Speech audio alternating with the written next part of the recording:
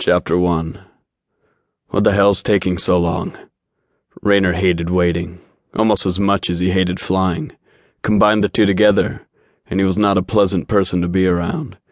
He and his two friends, Hudson and Cohen, stood side by side in the airport, staring out the window at the plane they were already supposed to be on, giving off a "how much is that doggy in the window" vibe.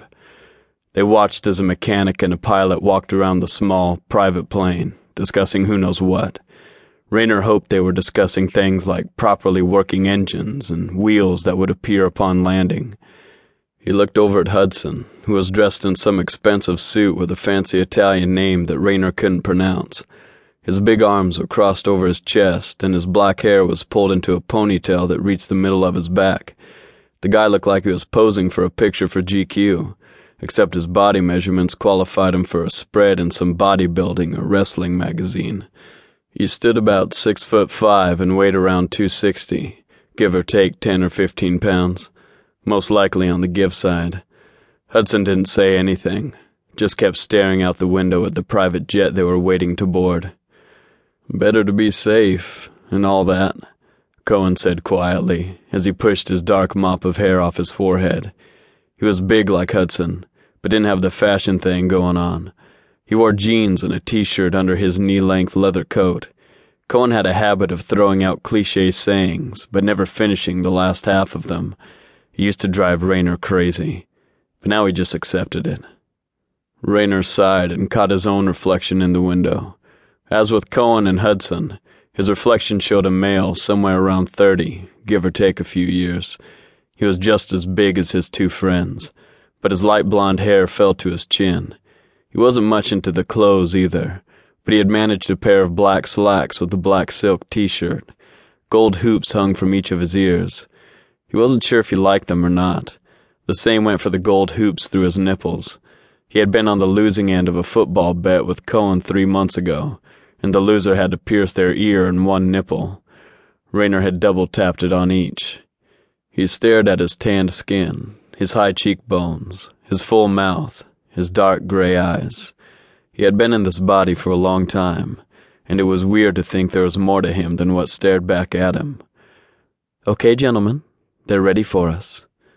All three turned to see the very pretty flight attendant who would be serving them on their trip from Reno, Nevada, to Phoenix, Arizona.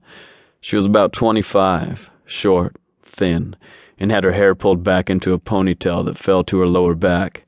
Her crisp, light blue suit matched her eyes, and was emblazed with the logo of the company they were renting the jet from. Her name tag read Suzette, and her smile was almost blinding. "Thank you, Suzette," Hudson rumbled, stepping in front of Raynor and offering his arm to her. "May I escort you down?" She giggled and took his arm. Raynor looked at Cohen, who simply rolled his eyes. Raynor wondered if today's flight would be Suzette's first inauguration into the Mile High Club, but kind of doubted it.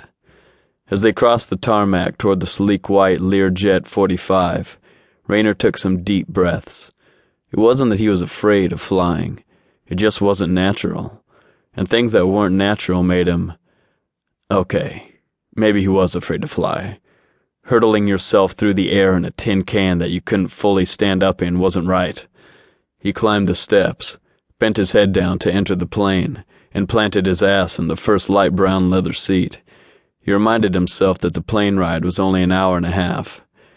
Cohen plopped down in the seat across the aisle, while Hudson moved to a seat in back, the one by the bathroom, which would be easy access for him and Suzette. "Can I get you guys anything to drink before we take off?" Suzette asked. Raynor thought about it a moment and nodded. 3 shots of tequila, whatever you have, as long as it's good stuff." Suzette nodded and looked at Cohen. "Same, except make mine whiskey." Apparently, Cohen had no intentions of being awake for the flight either. Suzette then looked at the back of the plane, smiled, and sashayed back to Hudson. They spoke in low tones, and Raynor heard her giggle. Yep, he saw this one coming a mile away. A couple minutes later, 3 shot glasses were lined up in front of him along with a wedge of lime. He didn't bother with the lime until all 3 little glasses of liquid were empty.